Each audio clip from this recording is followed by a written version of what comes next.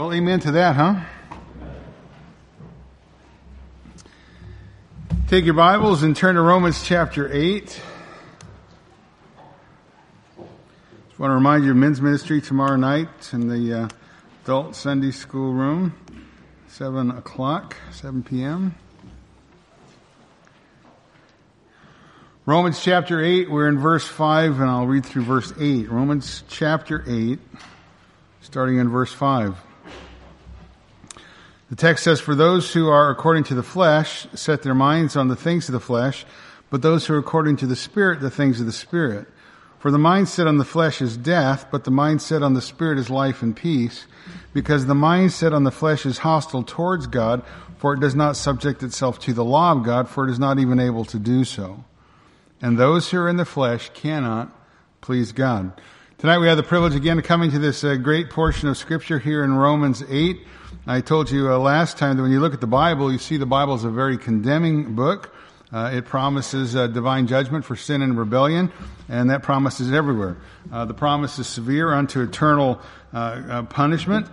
You see it from the beginning of the book all the way to the end of the book of the Bible. Everybody born in the world is fallen. Everybody is object of God's righteous wrath. We have inherited an eternally damning condition known as sin. It is within us. There's nothing that we can do to eradicate it in and of ourselves. There's no way out of this situation, no way that we by ourselves can solve our problem of sin.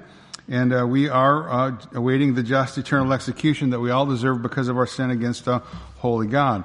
That's life in this world. And the world is so dominated and infected by sin that even the physical creation itself strains under the negative effect of sin's harmful consequences. It is a world full of natural disasters, from hurricanes to tsunamis to earthquakes. It is a world full of disease and death, corruption, heartache, and trouble. So much so that, again, even the physical creation longs to be set free from the slavery of corruption because of sin's devastating influence upon it.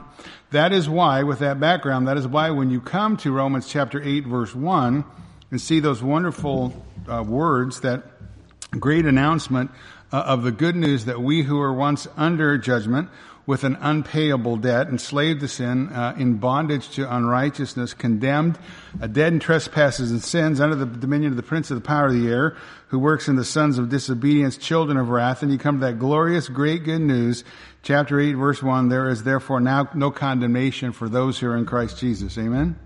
Tremendous, tremendous words.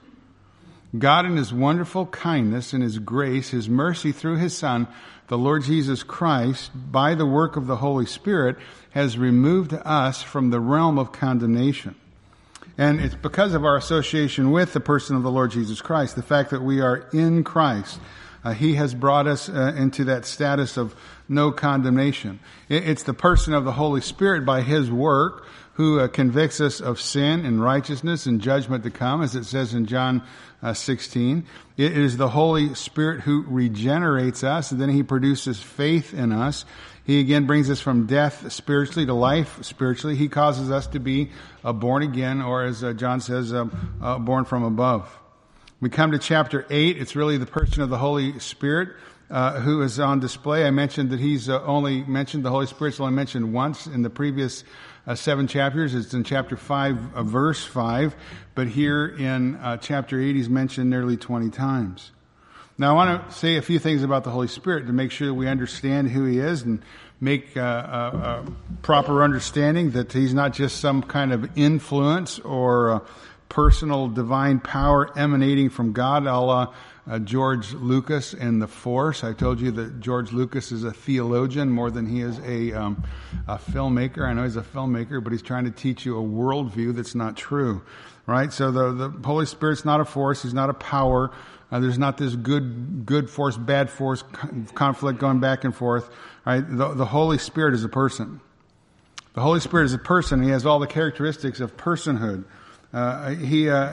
He possesses and manifests with a functioning mind. He has emotion, a will, He loves the saints. He communicates with the saints. He teaches them, guides them, comforts them, chastens them. The Holy Spirit can be grieved. He can be quenched. He can be lied to, tested, resisted, and blasphemed. All the characteristics of personhood. And the Holy Spirit is the blessed third person of the Trinity. Obviously, the doctrine of God is one of the most fundamental, foundational doctrinal truths in Scripture. Biblically, the doctrine of God is that God is one, yet He exists in three persons. And the person of the Holy Spirit is often not respected as much of as a divine person as the Father and the Son are, but nevertheless, He is God, a very God, and we need to understand that. He is He. He's not an it. Again, He's not a power. He is a person, co-equal, co-eternal with both God the Father and God the Son. And when the Bible speaks of the person of the Holy Spirit, it speaks of His omniscience, His omnipotence, His omnipresence, His divine glory, His holiness. He is called God. The Holy Spirit is called God. He's called Lord. He's called the Spirit of God, the Spirit of the Lord, the Spirit of Yahweh, or the Spirit of Jehovah. He's called the Spirit of the Father, the Spirit of the Son, the Spirit of Jesus. He is the comforter and the advocate of true believers. And the Bible reveals the fact that when the Holy Spirit is one who is fully active with the Father and the Son in the creation of the physical universe. The Bible says that the Holy Spirit is with believers and He enables them and empowers them. And He came upon believers even before Pentecost and enabled them and empowered them. He again is the one who's ever convicting men of sin and bringing salvation to those who repent and place their faith upon Christ. It's the person of the Holy Spirit who teaches God's people, who helps them to understand God's written word, to worship and to obey, to serve God rightly. It's the person of the Holy Spirit who's the divine agent who comes upon God's servant, or who came upon God's servants and sovereignly chosen men to pen the inspired word of God, the Bible. It again is the person of the Holy Spirit who creates and sustains and perseveres spiritual life in those who believe upon Christ. It's always been the person of the Holy Spirit by which true believers serve God and have served God, because true believers serve not by their own human might or human power, but they serve by the power of the Holy Spirit, as it says in Zechariah 4 verse 6. It's the Holy Spirit who is involved in Jesus' conception as a human being. It was the Holy Spirit who was there at His baptism, His anointing, His temptation, His teaching, His miracles, His death, and even at His resurrection. It's the person of the Holy Spirit who came in His fullness at Pentecost and indwelt permanently true believers, illuminating their understanding and the application of the Word of God, as well as empowering them at Pentecost to speak forth the wonderful deeds of God. It's the Holy Spirit who brings spiritual life to those who believe in Christ. And the Holy Spirit is ultimately the one who will ensure every true believer will be finally brought to eternal glory. So it's the person of the Holy Spirit who's active here. It's the person of the Holy Spirit who fills every believer, who seals every believer, who communes with them, who fellowships with them, who intercedes for them, comforts them, admonishes them, sanctifies them, enables them to resist sin and to again serve God. So when we come to chapter 8, the person of the Holy Spirit is fully on view. And it's the person of the Holy Spirit who has taken us from chapter 7, if you will, but from the realm of condemnation to chapter 8, therefore there's now no condemnation. All right? It's the person of the Holy Spirit that does that. Right? It's the person of the Holy Spirit that's allowed the believer to pass from the realm of sin and death and now stand into the realm of grace, being justified before God because of his union with Christ. It's the Holy Spirit who brings us into that position. The Holy Spirit who brings us into a position where we're set free from the condemnation of the law. Again, which is sin and death. Verse 2, for the law of the Spirit of life in Christ Jesus has set you free from the law of sin and death. So again, it's the person of the Holy Spirit who produces repentance and faith. He's the one who regenerates. He's the one who applies to us the atoning work of Jesus Christ, the substitutionary work of Christ. Verse 3 says, for what the law could not do, weak as it was through the flesh, God did, sending his own Son, the likeness of sinful flesh, and as an offering for sin, he condemned sin in the flesh. Again, we were condemned. We were under severe judgment. We are under eternal judgment with no way out, no way to please God. The law couldn't help us. We couldn't obey the law. Therefore, God intercedes. God the Father intercedes. He sends Christ to our rescue. Christ, the sinless one, comes as a man. The holy, harmless, sinless, undefiled Christ becomes the sacrifice, the Lamb of God, and he was offered on Calvary's cross, as we just sung. And it was his sacrifice that satisfied the justice of God. Again, he bears in his own body our sin on the cross, and again, through the substitutionary work, salvation is brought to us by the work of Christ, but through the power of the Holy Spirit, who again awakens us from the dead.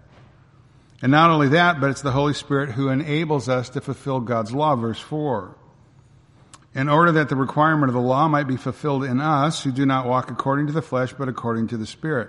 If we're going to have a relationship with God, then it can't just be a positional, or we can't just have a positional righteousness before God. We need a practical righteousness before God. Christ bearing our sins on the cross as our substitute. His righteousness is credited to us, imputed to us. We are legally declared righteous, not guilty, justified, no longer under condemnation. But as I said previously, justification alone doesn't lead us to the righteous requirement, or the righteous requirement of the law being fulfilled fully in us. We need not just a positional righteousness, but we need an actual righteousness. And again, that's what happens to us in Christ. We're given a holiness, which the writer of the book of Hebrews says, no one will see the Lord. Right? We're given the holiness and the righteousness of Christ. So when we come from spiritual death and are regenerated to spiritual life, we're not only credited the righteousness of Christ, the perfect righteousness of Christ, we're actually given the new life of Christ, or new life in Christ, right? 2 Corinthians 5:21, he made him who knew no sin for us, that we might become the righteousness of God in him, right? He gives us his righteousness. He transforms us. He changes us from the inside out. Now, when we're going through chapter 7, we understand the issue of the flesh, our unredeemed humanness.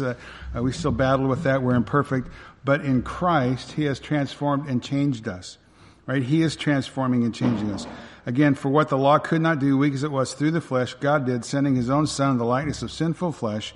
And as an offering for sin, he condemned sin in the flesh so that the requirement of the law might be fulfilled in us. So God takes all of our sin, places it upon Christ, and in turn judges Christ in our place, and now we're justified. Then the Holy Spirit obviously regenerates us. He brings to us new life spiritually and grants to our account the perfect righteousness of Christ. Christ takes our sin, and in exchange we are given his perfect righteousness. God treats Christ as if he had lived our sinful life, and at salvation he treats us as if we have lived Christ's perfect life, the one who fulfilled all righteousness in his earthly time.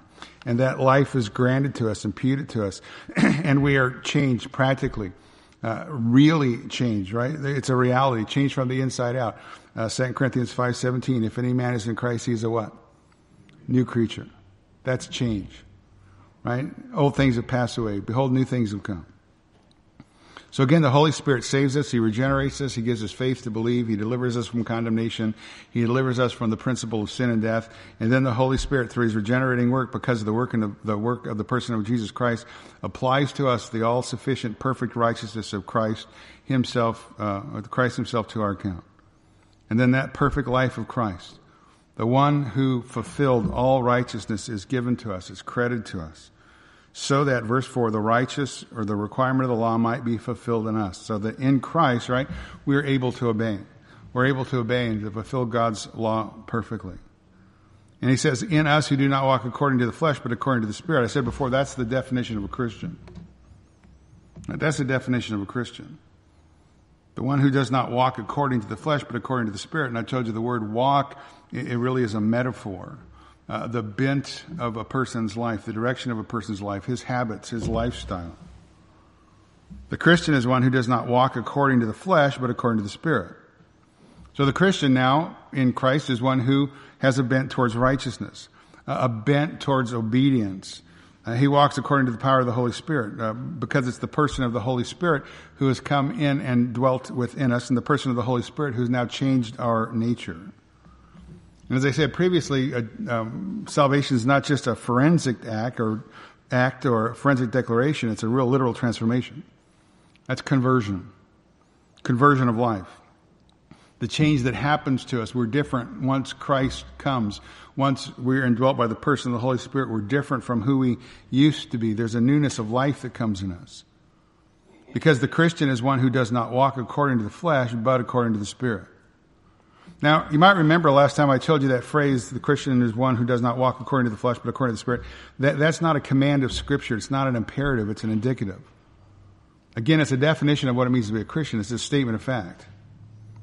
The Christian is one who doesn't walk. The bent of his life is not according to the flesh. The bent of his life is according to the Spirit. And that's a categorical, undeniable truth without exception.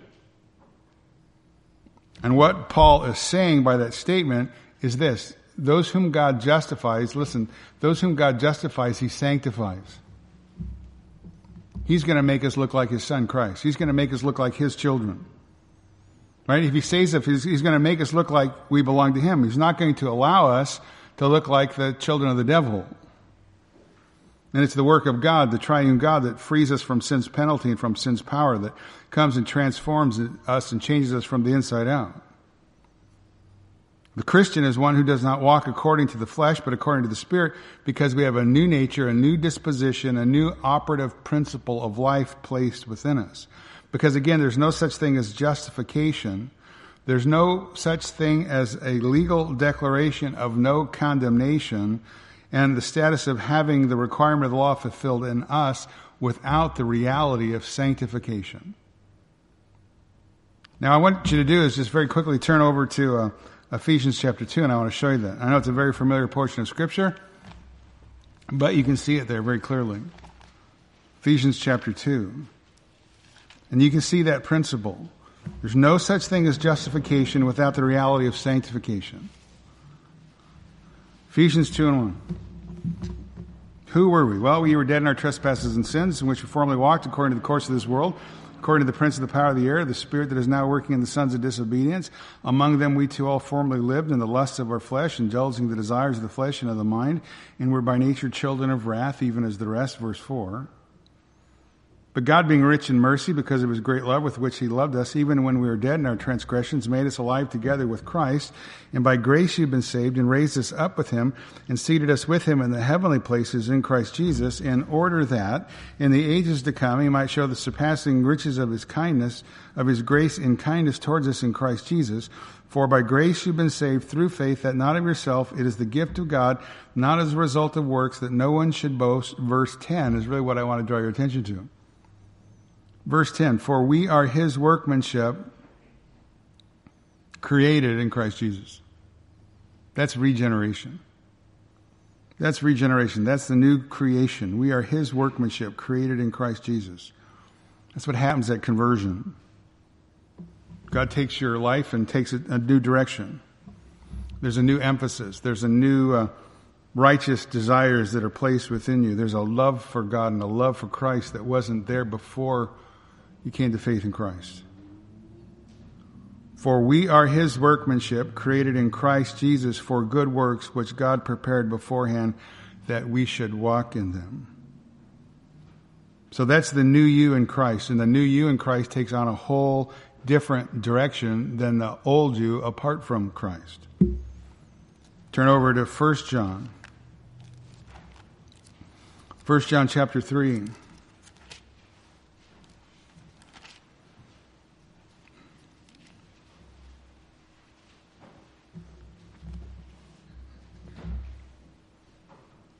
Verse 2, now we are children of God, and it has not appeared yet as what we shall be. We know that when he appears, we shall be like him, because we shall see him just as he is.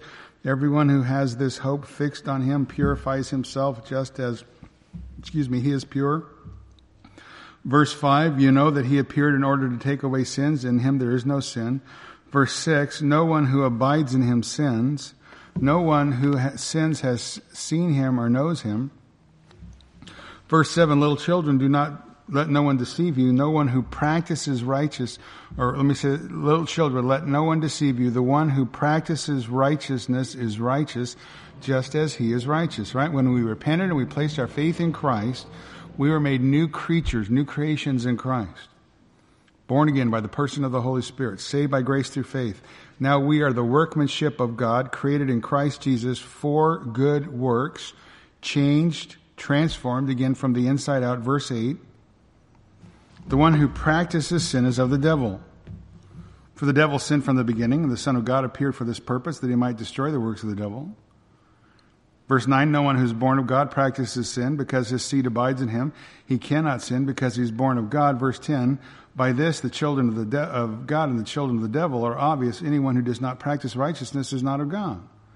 So again, he's saying, look, the sanctifying power of the person of the Holy Spirit begins at justification, and it ensures our sanctification. And that process that began at justification proceeds all the way through our life, the process of sanctification. We respond to the ever-present power, the person of the Holy Spirit. We are no longer in Christ, no longer dominated by our sinful flesh. We're now new works in Christ, created in Christ Jesus. Does our sinful flesh rise itself up? Of course it does. We have to do battle with it. But we're no longer dominated by it because there's a new controlling power. In Christ, our life takes on a new direction. In Christ, we no longer do exclusively what the devil wants us to do. In Christ, we now do what God wants us to do. Why? Because we love him. He saved us. He's changed us.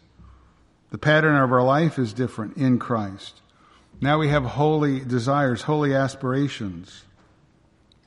Titus 2:14, for the grace of God has appeared, bringing salvation to all men, instructing us to deny ungodliness, worldly desires, to live sensibly, righteously, and godly in the present age, looking for the blessed hope and the appearing of the glory of our great God and Savior Christ Jesus. Verse 14, who gave himself for us, that he might redeem us from every lawless deed and purify for himself a people for his own possession, zealous for good deeds. That's why you were saved. Not to stay in the position you were, but to be purified by the person of the Holy Spirit, that you might be his possession, that you might be zealous for good deeds. Because whom God justifies, he sanctifies. And the promise of transformation is not just in the New Testament. Obviously, it's in the New Testament, but you see it in the Old Testament as well. Jeremiah 31:33, I'll just read it for you. This is the covenant which I will make with the house of Israel after those days, declares the Lord. I will put my law within them and on their heart, and I will write it, and I will be their God. They shall be my people. Something's going to happen next, verse 34, for I will forgive their iniquity, their transgressions, and their sin I will remember no more. Ezekiel chapter 36, starting in verse 25. Says something much along the same lines. Ezekiel 36:25. Then God says, then I will sprinkle clean water on you, and you will be clean. I will cleanse you from all your filthiness and from all your idols. Moreover, verse 26, I will give you a new heart and put a new spirit within you. I will remove the heart of stone from your flesh and give you a heart of flesh. I will put my spirit within you and cause you to walk in my statutes, and you will be careful to observe all my ordinances. That again is conversion. A real change from the inside out. The Holy Spirit, again, he awakens us from the dead. He frees us from the principle of sin and death. He enables us to satisfy the law of God by the imputed righteousness of the person of Jesus Christ. Now go back to Romans 8.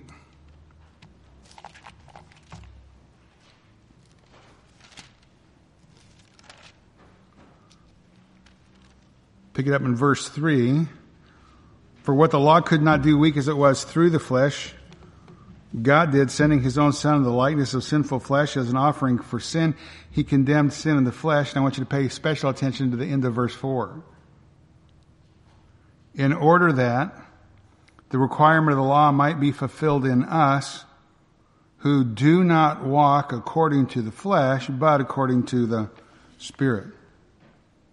That verse tells us there are only two kinds of people in the world. Have you heard that before? Only two kinds of people in the world. Those who walk according to the flesh and those who walk according to the Spirit. And listen, God never divides men by race as the predominant false religion of our day, critical race theory, does. God never divides men by race. Why? Because there are no races of men. There's only one race. It's Adam. There's only two kinds of people in the world. Those who walk according to the flesh and those who walk according to the Spirit. God never divides men by the color of their skin. God doesn't divide men by their economic status. God doesn't divide men by their education. God doesn't divide men by the country in which they were born or any other physical designation. The only issue that is important are those who walk according to the flesh and those who walk according to the Spirit. Again, meaning there are only two kinds of people in the world, and that's it. If we're going to be Bible-believing individuals, if we're going to live in a fallen world that's lost its mind completely, that has a mind that doesn't function properly, we better start believing the truth, the true truth. We better stop buying into false categories of things that don't exist, like race. Not allow that stuff to come into our fellowship, not allow that kind of stuff to come into our teaching, our hearing, our thoughts. Well, we got to... No. There's only two kinds of people in the world. Those who walk according to the flesh and those according to the Spirit. That's it. That's how God sees mankind. We need to see the truth as God sees the truth. Again, I know I spoke on that issue out of John 8. I didn't really realize till this afternoon as I was reading through my notes that there's a lot of overlap. But that's the way it is. I mean, it's the Holy Spirit's book, not mine. There are no other legitimate divisions in the realm of mankind, period. No other legitimate divisions in the realm of mankind except those who walk according to the Spirit and those who walk according to the flesh and those who walk according to the Spirit. So we better get hold of that. And when we come to these verses here, 5 through 8, we're going to see again there's only these two classes of people. Only believers and unbelievers. Only the saints and the ain'ts, as they say. Those who are justified and those who are still condemned. We need to understand that. What did I say this morning? To make sure when you're talking to somebody about the truth, you don't get taken off into a rabbit trail. I mean, the rabbit trails that are out there today are epic. We'll run you around everything in this direction and that direction, everything except anything but the truth. You thought the comment about aliens was crazy. Do you remember just a few months ago, there was this problem, that problem. All of a sudden we start talking, the government or the newscasters started talking about aliens. Where in the world does that come from? It's crazy talk. I told you this before. I went to see my aunt a long time ago who was sick, dying, lung cancer. Tried to talk to her about faith in Christ, repentance. She wouldn't listen. And her husband said, well, I don't believe that kind of stuff. And I kid you not. You think I'm going to joke with you. I'm not. I kid you not. I don't believe in that kind of stuff. But last week there was an alien who landed in the backyard. Really? Yeah. But I don't believe in that Jesus stuff. Okay? We better get a hold of the true truth. And when we come to the text of Scripture we're going to look at tonight, we're going to see the true truth. Only two kinds of people in the world. Now again, some have suggested, and I think rightly, that perhaps this is maybe the most important and vital part of chapter 8, this section of Scripture, because it really does again define for us what it means to be a Christian. And again, it demonstrates the fact that if you've been justified by faith, then you will be sanctified. Because again, there's no one who's justified by faith whose life is not dramatically altered or transformed or changed by the person of Jesus Christ. Everybody who has escaped the realm of condemnation and has been brought into the realm of grace, which God has done, God will continue to do a work in that person's life, a radical work in that person's life. Because again, we are new creations in Christ. We have been created in Christ Jesus for good works that God himself has prepared. And again, Paul's going to lay out very clearly the contrast here, so there's no mistake who belongs to Christ and who does not belong to Christ, who is a genuine believer and who is not. And if a person makes a claim to be a Christian and yet is not living like a Christian, then that person's claim to Christ is indeed a false claim. Because the indwelling person of the Holy Spirit transforms and changes us from who we once were to who we are now in Christ. The person who says that they're a child of God and yet lives like a child of the devil gives evidence of the fact that they have not passed out of death unto life, that they are still under God's condemnation. So again, Paul's going to lay out the contrast here between the non-Christian and the true Christian. And again, I'm going to repeat it and say there's only two kinds of people in the world. Those who are saved and those who are not saved. There was a popular teaching, and I think it's still somewhat popular. I've told you about this through our study in the book of Romans. That says, well, no, there's actually three classes of people. You have the unsaved. You have the saved who are spiritual. And then you have the saved who are carnal. That's the teaching. It's an unbiblical teaching. And verses 5 through 8 is not a contrast between so-called carnal Christian and a spiritual Christian, because, again, those categories don't exist. The Bible says very clearly there's now no condemnation, only for those who do not walk according to the flesh, but according to the Spirit. So again, if you call yourself a Christian and live like the devil, if you live like the world, like the unsaved man, and still claim Christ, it is the height of presumptuous sin at best. For what would make a man think that he can live like the devil and still go to heaven? Except the deception of sin, the deception of Satan himself, the deception of false teachers. What does the Bible say? Not that. What does Bill say? What does the Bible say on the issue? The Bible is always the authority. And the Bible says again, justification and sanctification always go together. There is a change, a radical change in the nature and the character of the one who has come in union with Christ. It's always a reality. Those whom God justifies, He sanctifies. He conforms us moment by moment. It's a process. I got that. But we're going to be conformed into the image of Christ. For those who are according to the flesh set their minds on the things of the flesh, but those who are according to the Spirit, the things of the Spirit. For the mindset on the flesh is death, but the mindset on the Spirit is life and peace, because the mindset on the flesh is hostile towards God. It does not subject itself to the law of God, for it is not even able to do so, and those who are in the flesh cannot please God. Now, what I want to do tonight is something very simple. I just want to look at one side of this equation. I just want to look at the text here and look at the characteristics of the non-Christian. I'm going to look at that first, and then we'll go back to look at the characteristics of the Christian. So in this portion of Scripture that I just read, Paul's going to lay out 5 things that are true about the non-Christian. I'll give them to you here kind of like a machine gun, but then I'll go back to them as we work our way through it. First, he says, the non-Christian sets his mind on the things of the flesh, verse 5. The non-Christian is spiritually dead, verse 6. The non-Christian is hostile towards God, verse 7. The non-Christian will not and cannot subject itself to the law of God, again, verse 7. And then the non-Christian cannot please God. So the first thing that's true about the non-Christian, he sets his mind on the things of the flesh. Again, that's verse 5. For those according to the flesh set their mind on the things of the flesh. Now, the word flesh in the Greek is sarx. It's a word that has a variety of different meanings. In most basic sense, sarx, S-A-R-X, transliterated, means flesh, the fleshly parts of the body. A very, I guess, straightforward translation would be carnal.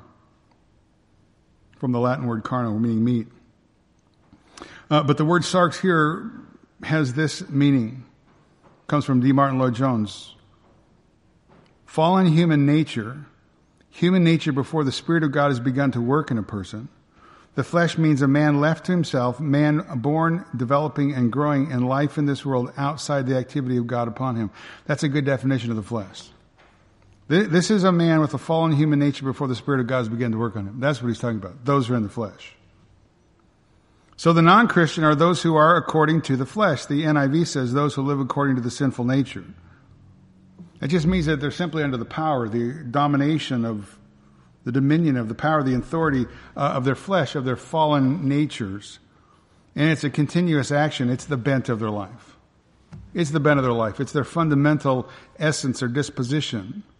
The non-Christian is habitually dominated by the nature with which they were born, and the nature with which they were born is sin. So those who are according to the flesh, the non-Christian was born in sin, he exists in sin, and he continues sinning. So the first thing that is true about the non-Christian is that he has set his mind on the things of the flesh.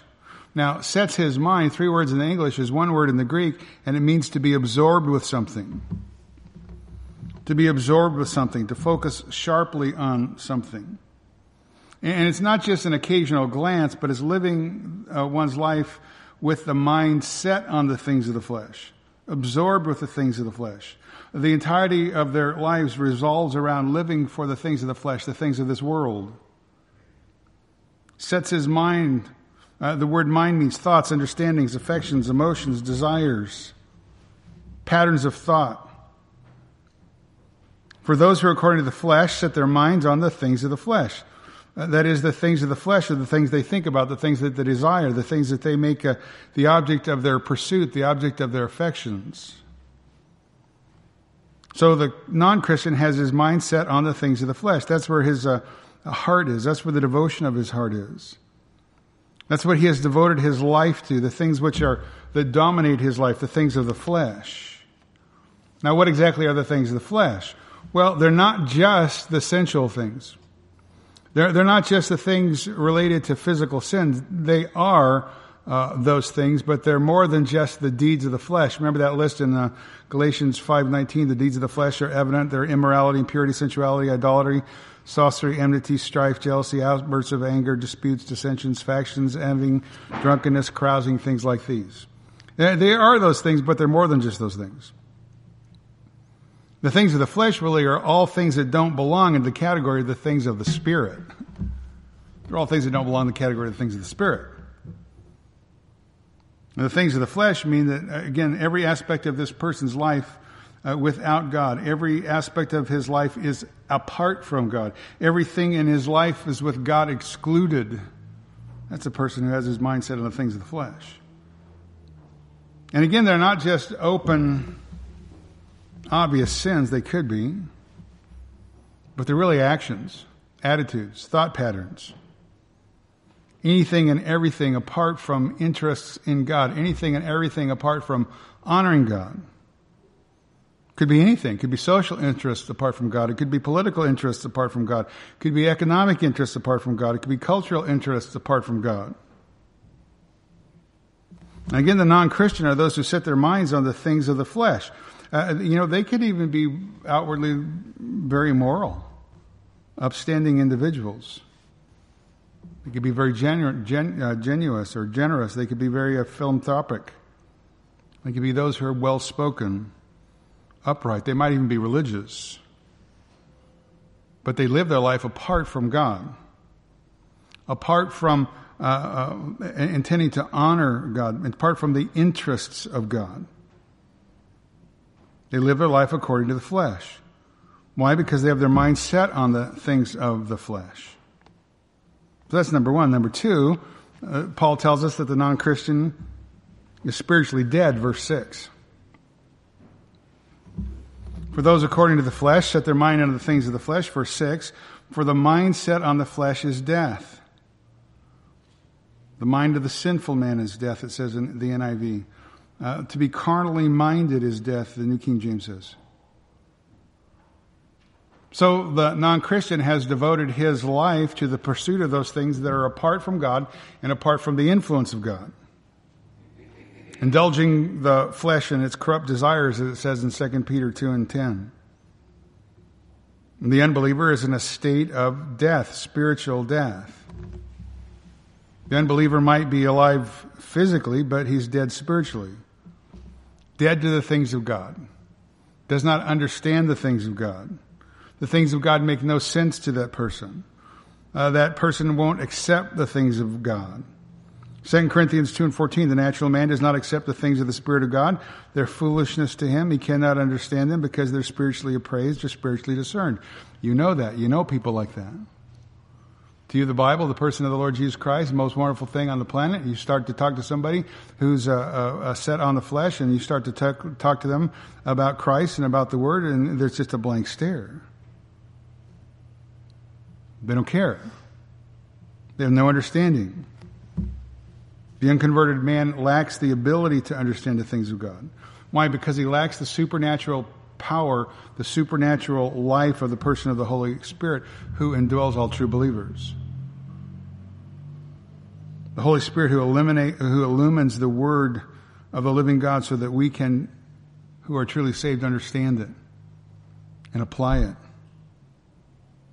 Those who don't have the Spirit, don't have the Spirit of life in Christ, the holy writings, the Holy Spirit not indwelling in them, the Word of God makes absolutely no sense to them because they're spiritually dead. And the non-Christian walks in the futility of his mind, being darkened in their understanding, excluded from the life of God because of the ignorance that is in them, because of the hardness of their hearts. They're callous. They've given themselves over to sensuality for the practice of every kind of impurity with greediness, as it says in Ephesians 4. That's a non-Christian. Now, the non-Christian, however, could appear, again, outwardly looking pretty good. This person outwardly could look like he's a man of culture, that he's a moral individual, one who doesn't commit overt acts of sin. He doesn't drink, doesn't cheat, never committed adultery. But his mind is set on the things of the flesh, and the mind set on the flesh is death. Again, his mind is completely dead to God and the things of God. And again, the ungodly, the unregenerate man daily walks in the futility of mind. His life is empty, vain, without meaning. I tell you this all the time. You know, one of the most basic questions that a child would ask is, what is this? And the next question would be, what is this for? And when I ask people who aren't believers that question, who are you and what are you for? They think I've got like two heads or something. But it's the most basic question that your children ask you as a father. Daddy, what is this? It's a pen. Daddy, what is it for? This is how it works, right? And mankind has absolutely no idea. He's rushing as fast as he can towards hell. He has no idea what he is or why he's there or what he's for. He's just been told his entire life. He evolved out of ooze. He's related to monkeys and came out of slime and has no purpose and no value in life. And then he just lives his life that way in futility. And we go, what's wrong with that person?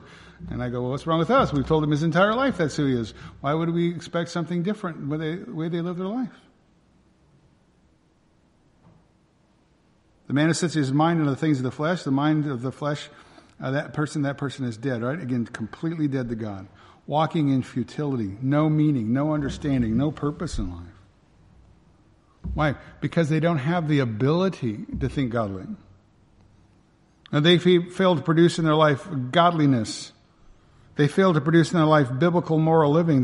They fail to produce lives that are honoring to God. Because, again, ungodly have their minds that have been tested and found wanting by God, as we see in Romans chapter 1, useless, depraved minds that don't work properly. They're darkened in their understanding, excluded from the life of God because of the ignorance that is in them, because of the hardness of their heart. They're cut off, spiritually separated from God. Ignorant of the truth because of their willing spiritual darkness, blind, hard to God's truth. And again, the natural man, the non-Christian, lives his life like God doesn't exist. And like he has no responsibility to him. That's the non-Christian, completely dead spiritually. For the mind set on the flesh is death. He doesn't know God, he doesn't know Christ. He's outside the life of God, outside the life of the person of the Lord Jesus Christ. Again, you know this person. He takes up the Bible to read and it makes no sense to him. You know this person. He can hear the greatest preaching on the planet about the person and the work of the Lord Jesus Christ, and it makes no difference to him. The word you hear and it impacts your life, and you honor God and you worship Christ and you're so thankful for your salvation. The man who's spiritually dead goes, what a waste of my time. Can't believe you people show up and waste your time. They can't. The mindset on the flesh is death. And I think the greatest tragedy about this category of person, this aspect of the non-Christian, is that many wrongly assume this person is only outside of places of worship. Many wrongly assume that this man who has his mind set on the things of the flesh, the one who has his mind set on death, the one who doesn't know God or doesn't know Christ, has to be certainly somebody who's a very vile and wicked and morally depraved outward individual outside the visible church. But I think that's an error. I think that's a great deception, a great tragedy. Because the fact is, there have been many, and there are even now a great many of these kinds of people inside visible places of fellowship, visible houses of worship, inside the visible church. There's a great number of individuals like this with their minds set on the flesh, their minds that are dead spiritually, who come to church. Because some people come to church just for the social aspect, the social activities. Some people come to church because that's just the way they were raised. Something you always do. You always go to church on Sundays. But these people aren't alive. They sit in the pew. They don't know God. They don't know Christ. Dead spiritually, dead to God, dead to Christ, dead to the fact that they have deceived themselves into believing they're saved when in the reality is they're lost. Deceived into believing that they're very religious, doing things for God, yet Christ will declare to them, "Depart from me, I never knew you. You who practice lawlessness." Matthew chapter 7 is not talking about the pagan world. Matthew chapter 7 is talking about people who thought they were associated with Christ, who were deceived. And the tragedy, the eternal heartbreak of the one who was religious, yet he was deceived because he didn't know Christ. Trusting in something other than Christ and Him alone. Again, as I talked about this morning, their religiosity, their association with Abraham. My parents went to church. My parents built the building. Good for you. Doesn't save you. Only Christ saves you. Third thing the apostle tells us to be true about the non-Christian. The non-Christian is hostile towards God. Hostile towards God, verse 7. For those who are according to the flesh, set their minds on the things of the flesh. For the mindset on the flesh is death, verse 7. Because the mindset on the flesh is hostile towards God. Or in the New King James, it says the carnal mind is at enmity against God. So the non-Christian obviously has a mind that is spiritually dead. If he hates God, if he is at enmity against God, and hostile towards God, and this verse right here proves the fact the apostle is not talking about or contrasting the so-called carnal Christian with the so-called spiritual Christian. Because you can't say that a man who is a Christian is one who hates God or is hostile towards God or who has enmity against God. Again, that teaching is just not biblical. No such category as a carnal Christian. Christian has come from spiritual death to spiritual life. The Christian has one now who loves God, the one who loves Christ. And the enmity and the hostility toward God belongs to the man who's apart from God and apart from Christ. The unredeemed, the unsaved individual, not the Christian. And again, I alluded to it this morning, but the most hostile and the most enmity towards God are often by the so-called religious individuals. The one who says, "I'm a believer in God, but I'm not a Christian." These people are the ones who read religious writings. They have religious sentiments about God. They like to talk about God and about God's goodness. They like to talk about the feeling they get when they come to church or whatever the house of worship is. Yet it's these religious individuals who often are the ones who hate God and Christ most, because when you start talking about God being a God of love, they're all in. But when you start talking about God being a God of wrath, they reject that God. Right? Because they want a God just like them. They want a God that winks at sin, a God that pretends not to see sin. They want a God who is some kind of stereotypical doddering old grandfather type figure who just wants everybody to get along, everybody to feel good about themselves, and everybody to be happy. Lots of churches like that. Lots of people and fellowships, churches like that. And so you start talking to these people, these so-called self-professed religious people, and declare to them the God of the Bible. You talk to them about holiness and righteousness and the judgment to come. You talk about the fact that God is holy and righteous, that His justice demands that He judges sin, and the fact that He's done that through His Son, through the shed blood of His own Son, the Lord Jesus Christ, and that salvation is found in no other name except the name of the Lord Jesus Christ, and you're going to have a fight on your hands. You speak to them about the true and the living God and the exclusivity of the Lord Jesus Christ being the only way of reconciliation between God and man. And you start talking about repentance and faith in Christ alone, and these so-called religious individuals are going to become angry with you. They're going to hate you. And they hate the God that you proclaim. Because the quote-unquote God they believe in is a God of their own philosophy, a God of their own carnal minds. A God they've made up, a God that doesn't exist. A lot of people in the world that are religious, but a lot of people in the world are idolaters. Why? Because they've rejected the revelation of God through the person of Jesus Christ. And the only authority that a whole lot of people have for making the claims that they follow God and the God of love and peace is their own claim. And again, they're following a God that doesn't exist, a God that they've made up. They've rejected the revelation of the Word of God, the person of Christ, the person of God himself, the true and the living God, who justifies the ungodly, who justifies those who repent and place their faith in Christ, but he judges absolutely to the nth degree the wicked.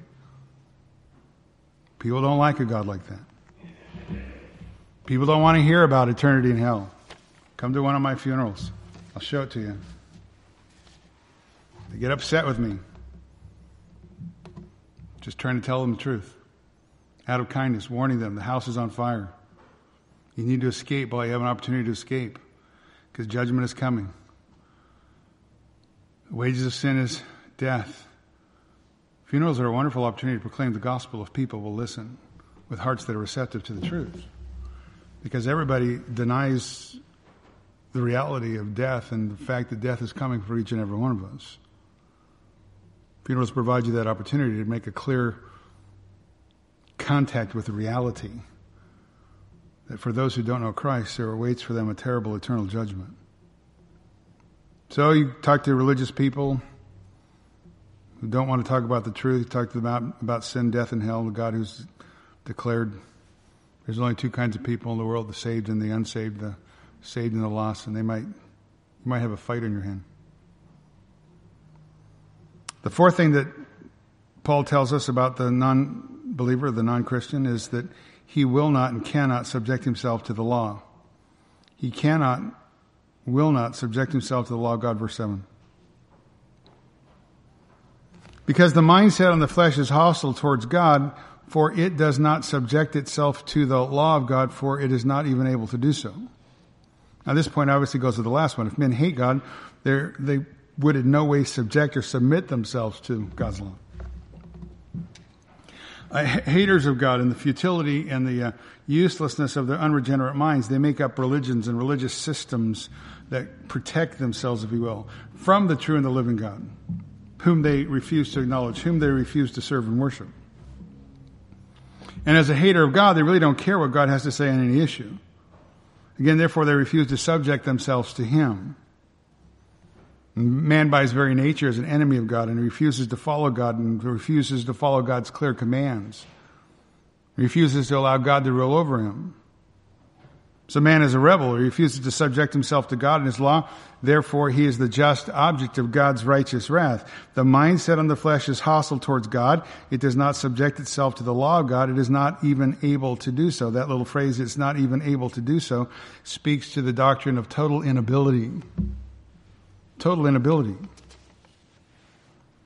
The fact that the natural man, the one who's at enmity with God, the one who will not subject himself to God and His Word, the one who has his mind set on the things of the flesh, that is indeed truly spiritually dead, he is in a final helpless position of hopelessness. Right? There's no more final position of helplessness than to be found dead. Right? You don't have life. The absence of any ability on his own to even respond to the things of God. He is unable to do so, but he's still responsible. Talked about that, I think, in a new members class just the last hour. Inability doesn't excuse responsibility. The gospel call goes out and men are called to repent and believe upon Christ. The fact that they're unable, all that does is prove the fact that they're culpable. That everything God says about them is true, that they're sinners in rebellion against Him and they need to repent. Inability is not a pass. Inability is a declaration of the reality. They won't subject themselves to the law of God. They're not even able to do so. That means they're dead in their trespasses and sin. And again, there's no more final position of helplessness than to be dead. And again, that's who we used to be, right? I read it out of the book of Ephesians, right? Chapter 2, dead in our trespasses and sins, walking according to the course of the world, according to the prince of the power of the air, part of the sons of disobedience. We lived there in the lust of our flesh and indulged the desires of the flesh, and were by nature children of wrath, even as the rest. That's where we came from, this spiritual deadness. This inability to subject ourselves to the law, to the Word of God, will not and cannot.